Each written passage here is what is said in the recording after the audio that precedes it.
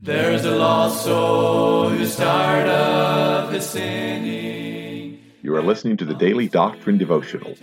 This is a daily podcast designed to teach and preach Bible doctrine each weekday throughout the year.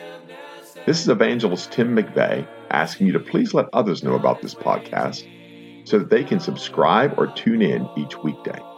At the end of the podcast, we will provide you with subscription information as well as contact information for our ministry. Thank you for listening, and we pray that the Lord will help each of us as we study and preach the Word of God. And the saints all with gladness are singing the glorious song of the redeemed, song of the redeemed.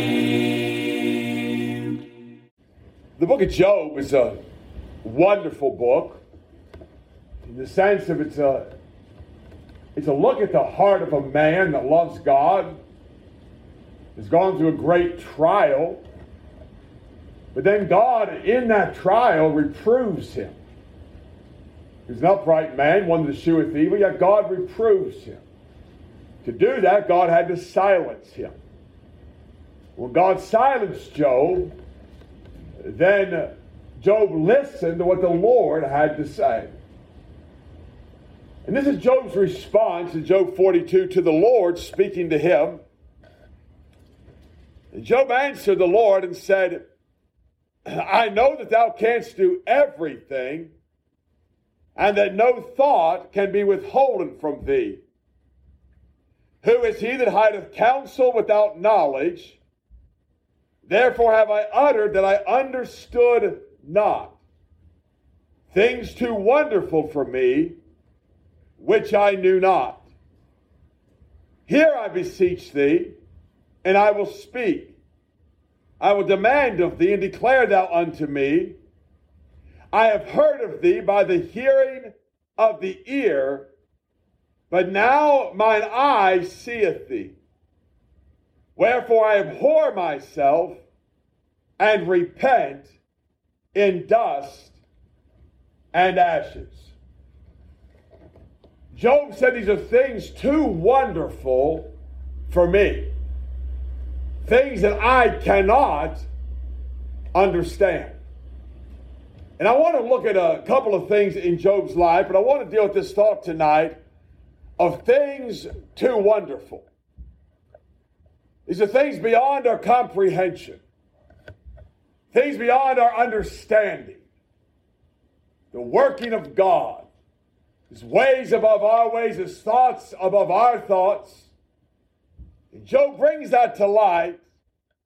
And when God revealed himself to Job, when Job saw things too wonderful, then Job said, I repent in dust and ashes. And I want to look at three things tonight with the Lord's help in Job's life.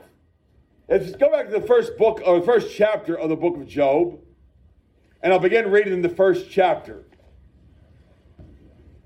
Verse 1 of the chapter says this: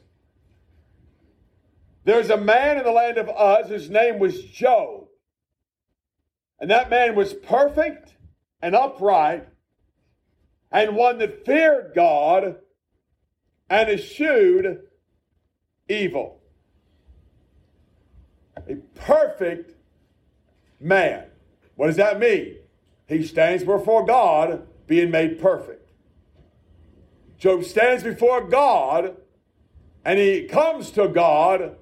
He knows the Lord, communes with God. Yet we see a tragedy unfold in Job's life beyond the pale of tragedy, beyond the sorrow that I can comprehend and understand. Yet in all this, Job cursed not God. Some people today get a hangnail and they blame God. And some people get a little fidgety in their life and they get out of sorts with God. Job went through great tragedy, and we'll see in these pages some of the tragedy that he went through. And in verse 8, the Lord said unto Satan, Hast thou considered my servant Job, that there is none like him in the earth. And this is what the Lord said of him, a perfect and an upright man, one that feareth God and showeth evil.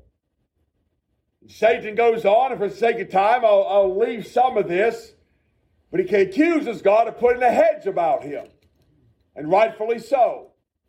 God has protected Job. God has watched out for Job. God has protected all that he had. And Satan accuses God. In verse 11, he says, "But put forth thine hand now and touch all that he hath, and he will curse thee to thy face."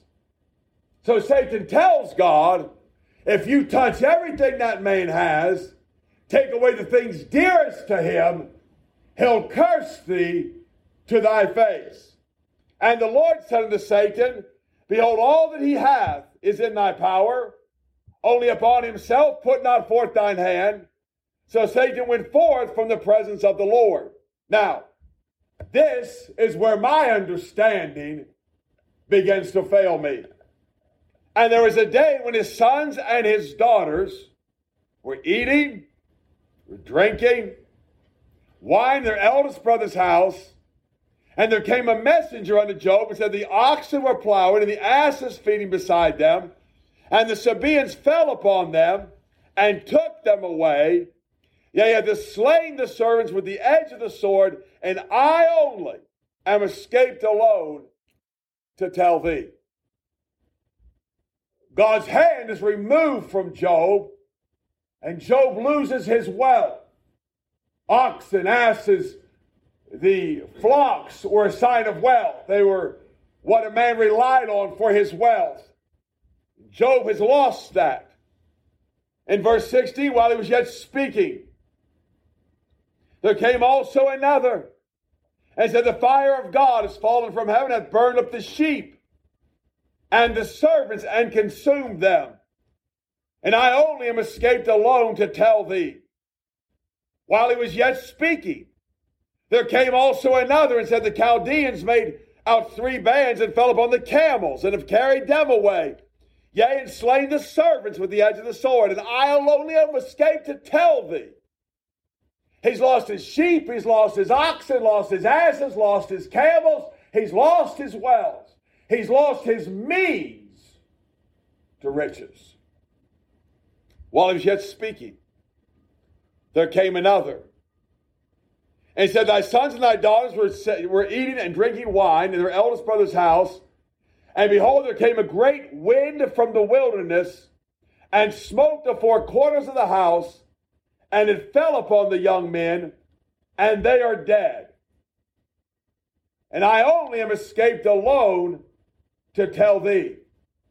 Then Job arose and rent his mantle, and shaved his head, and fell down upon the ground, and worshipped, and said, naked came I out of my mother's womb, and naked shall I return thither. The Lord gave, the Lord hath taken away. Blessed be the name of the Lord. And all this, Job sinned not, nor charged God foolishly. Job has lost his sons. He's lost his daughters. He's lost his wealth. He's lost the riches of his flocks. He's lost his ability to get wealth by his own means. In all this, Job sinned not, nor charged God foolishly. What does he mean? He didn't lay this to God's charge. He has put his trust in God's hand. He's put his life in God's hands. He had put his sons and daughters by offering sacrifice for them in God's hands. Naked came into this world. And let me just say this. I'm heading out of here naked. And if I head out of here naked, blessed be the name of the Lord. Amen. If I leave with what I came with, I'll be satisfied. In chapter 2, he continues on. And again, the Lord is challenging Satan in verse 3. And he says, he still, speaking of Job, he still holdeth fast his integrity. Although thou movest me against him to destroy him without cause. And Satan answered the Lord and said, skin for skin, yea, that all that a man hath will he give for his life. Yea, all that a man hath will he give for his life. But put forth thine hand now and touch his bone and his flesh, and he will curse thee to thy face. So the second time, Satan tells the Lord, you take his health away, you destroy his body, he'll curse thee to thy face.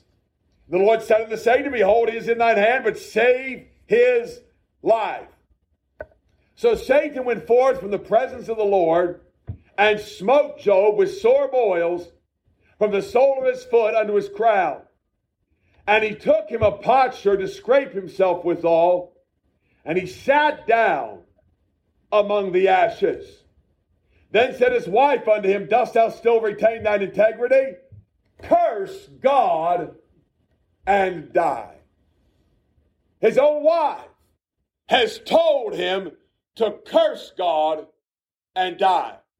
I want to look at three things that failed Job. First and foremost, can I say this? In verse 7, his flesh failed him. His body failed him. We see him in verse 7. He is smote with sore boils from the sole of his foot unto his crown. What does that mean? If he takes a step, there's boils on the sole of his foot. If he lays his head down on his pillow, there are boils on his head. He is covered from the crown to the sole, from the sole to the crown, with sore boils. His body has failed him. And can I say to you, friend, every one of us is just a reality. Our body is going to fail us. We're in a day of foolishness where people treat their body like an object. They treat their body as though there's some type of an Adonis. They treat their body as though there'll be some type of a superstar. But do you realize that you can exercise and lift weights and stretch and eat vegetables and drink vegetable broth and get injections and do whatever you got to do, but there's going to come a point in time in your life, bad news, your body is going to fail you. What then will you do with Jesus when your body has failed you? How then will your relationship be with the Savior when you don't have the power of your strength? A young man, and by the way, his strength is a pleasure to see. I enjoy the strength of young men. Listen, I'm weak as water anymore. I'm as soft as a ball of putty anymore. But I'll never till now let these young men know that. They're scared of me. And I've made it that way.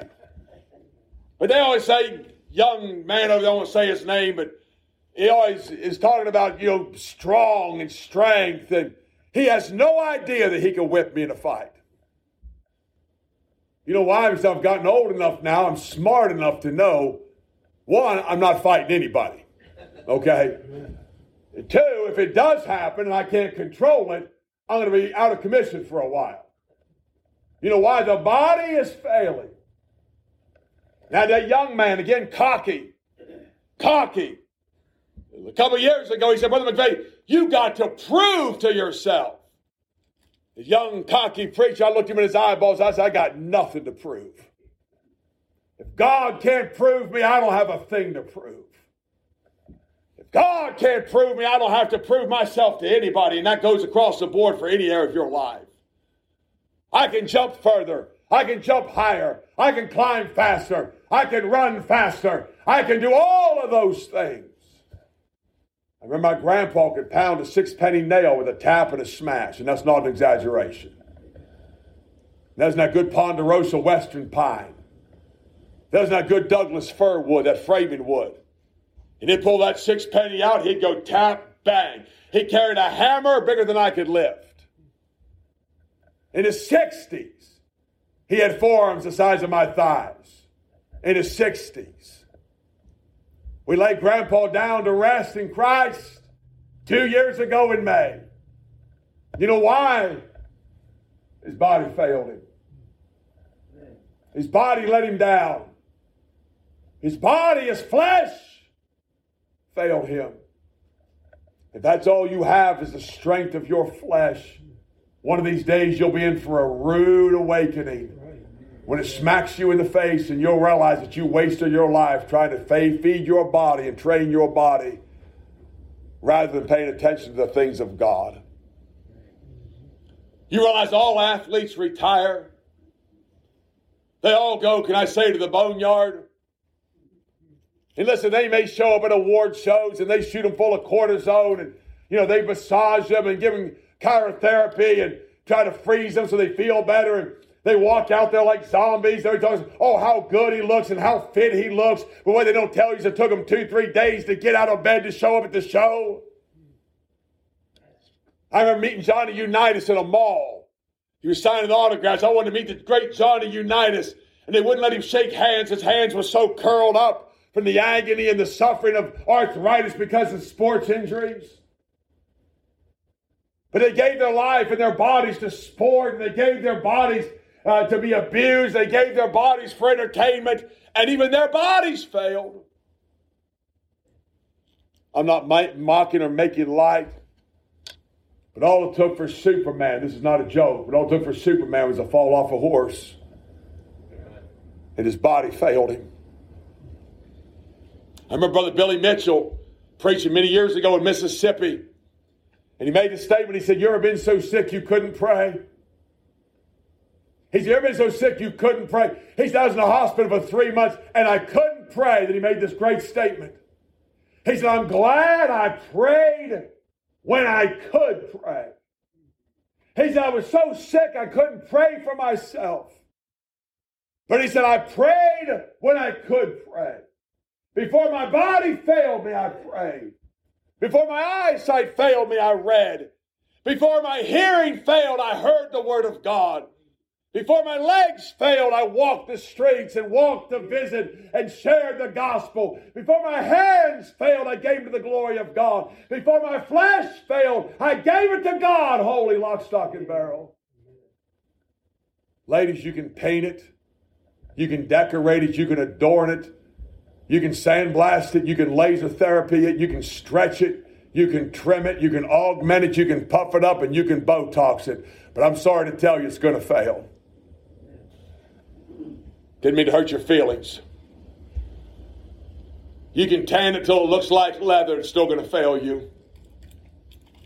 You better have more than outward. You better have more than flesh. You better have more than the appearance. Boy, I've said many times, I'll just go ahead and say it here. Boy, I was always thankful my grandma looked like a grandma, and you can say amen and help me out on that. Hey, when I see a picture of a grandma, I know it's a grandma. She doesn't wear miniskirts like her granddaughter. She doesn't dress like Jezebel like her granddaughter. You know what she does? She cooks, she cleans, she loves the grandchildren, she makes things for them, she teaches them, she trains them, she loves them. She doesn't act like them, she doesn't dress like them, she doesn't talk like them, she doesn't play games like them. She's a grandma. You know why that bothers people today? Because grandma's trying to be hip and cool rather than be a grandma. I tell you what I remember my grandma for. It wasn't being hip and cool. It was for making cookies, and there's nothing more cool than that. I joked about it one time in Black Creek. And I said my grandma always smelled like bakery. She smelled like sugar and flour and cinnamon and chocolate. Those are good memories of grandma. She's 98 now. She was 96 years old when we went out and saw her when Grandpa died. We got there in the morning, and I snuck in. Listen, I don't want to put her out. Please don't tell her ever. I snuck in McDonald's, got a couple Egg McMuffins, threw the bread away, ate the Egg McMuffin and the guts inside of that thing, went over to Grandma's house. She's frying bacon, 96 years old. She said, Tim, I made you breakfast. I just kept my mouth shut. I said, oh, thank you, Grandma. Hey, at 96 years old, I want to thank God my grandma made me a breakfast. Amen. Laid it on the table. Why? Because she took an interest in being a grandma, knowing full well one day her body may fail her. but given herself to servitude. And by the way, servitude is something grandmas do for the grandchildren. They serve them, not to meet their needs, but to teach them, to train them, to instruct. That's the elder teaching the younger. That's what that is. That's what the scripture in Titus chapter 2. How to be chaste, and how to be modest, and how to be discreet, how to love their children, love their own husbands, be a keeper at home. Grandma teaches those things. Today they teach them how to use the Visa card. Come on now, try on clothes, how to look in the mirror, how to primp, how to pump. The Bible said to teach them to be chaste and modest and discreet. How to love, hey, listen, you think it's natural to love a man? You got another thing coming. You think it's easy to love a man? You got another. That's where you got to teach them how to love their own husbands. Teach them to obey their husbands. Why? Because men are just awful creatures. And you can say amen, ladies. It'll be all right. Grandma teaches them how to love that man. When he's stinky and gross and ugly and awful and mean, love him. Because one day your flesh is going to fail. And you won't be able to do it anymore. Right. I remember my grandpa always took me fishing. And I knew Grandpa loved to fish. He'd tell fishing stories. I grew up loving to fish. Grandpa would always take me fishing. Now, you have to understand, my grandpa lived 2,600 miles from my house. I didn't just go to Grandpa's to go fishing. You had to plan. You had to think ahead. When I'd go see Grandpa, the few times we went to Washington State, we'd go fishing. When he'd come back to Maryland to visit, we'd go fishing. Caught on with me later on. You know why Grandpa took me fishing? It was just me and him and the King James Bible. That's why he took me fishing. And I remember out there sitting on a bucket, nothing's biting, hot, blustery day. Grandpa would look over him and say, "Tim, are you right with God?" I'd lie through my teeth. I'd bluster through my teeth. But he was strong. I said, he was strong. But his flesh failed.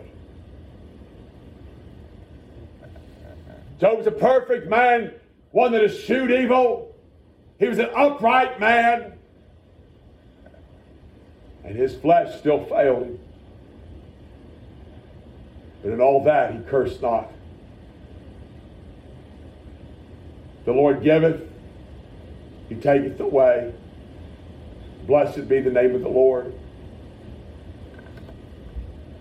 If I've lost everything I have in this flesh, can I say, blessed be the name of the Lord? Amen. Not only did Job's flesh fail him, but I want you to notice this. In verse 8, verse 9, his family failed him. Job was in the misery of life. Now listen, there's no explanation. When you lose everything and you lose your loved ones, you lose your sons and daughters, can I say to you, the grief is beyond comprehension. The sorrow of losing a child is beyond understanding unless you've lost a child. The grief that consumes your heart in losing that child. He lost all of his children. And he sorrowed over those children. And he grieved over those children. And there comes his wife. The last person that could have comforted him.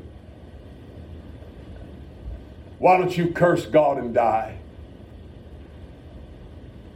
It wasn't just his flesh failed him, but then his family failed him.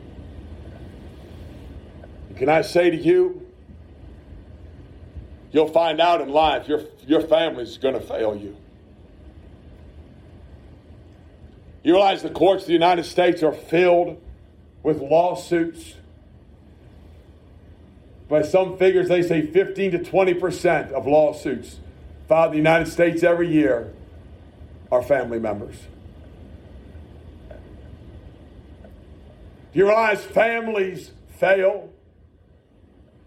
Dad will fail you. Mom will fail you. Brothers and sisters will fail you. Can I just be honest about this? Husbands can fail their wives. And wives can fail their husbands. And don't let me put Grandpa on a pedestal. Grandpas can fail. Grandmas can fail. Let's dig a little deeper. Evangelists can fail. Pastors can fail. God's people can fail you. At your lowest time in your life, you may feel like God's people have failed you. In those dark hours of the night, it may feel like God's people have failed you. Job's own wife told him to curse God and die. There's a lost soul who's tired of his sinning, and he longs to return to the Lord as he cries for forgiveness and mercy. God is waiting. You have been listening to the Daily Doctrine Podcast with evangelist Tim McVeigh. For correspondence, please contact us through our website and someevangelists.com, and use the contact form to connect with us. You may also subscribe to the podcast through our website, or search for Daily Doctrine Evangelist Tim McVeigh on iTunes, Google Podcasts, Spotify, Audible, or Amazon. To write to us, please use our church address, which is Manasseh Community Baptist Church, 70 Back Hollow Road, Blaine, Pennsylvania, 17006. Thank you for listening, and we pray that the Lord will help each of us as we study and preach the Word of God. Don't forget to subscribe and tune in tomorrow. And remember to look up, for your redemption draweth nigh. There only was strife. Now the angels of God are rejoicing,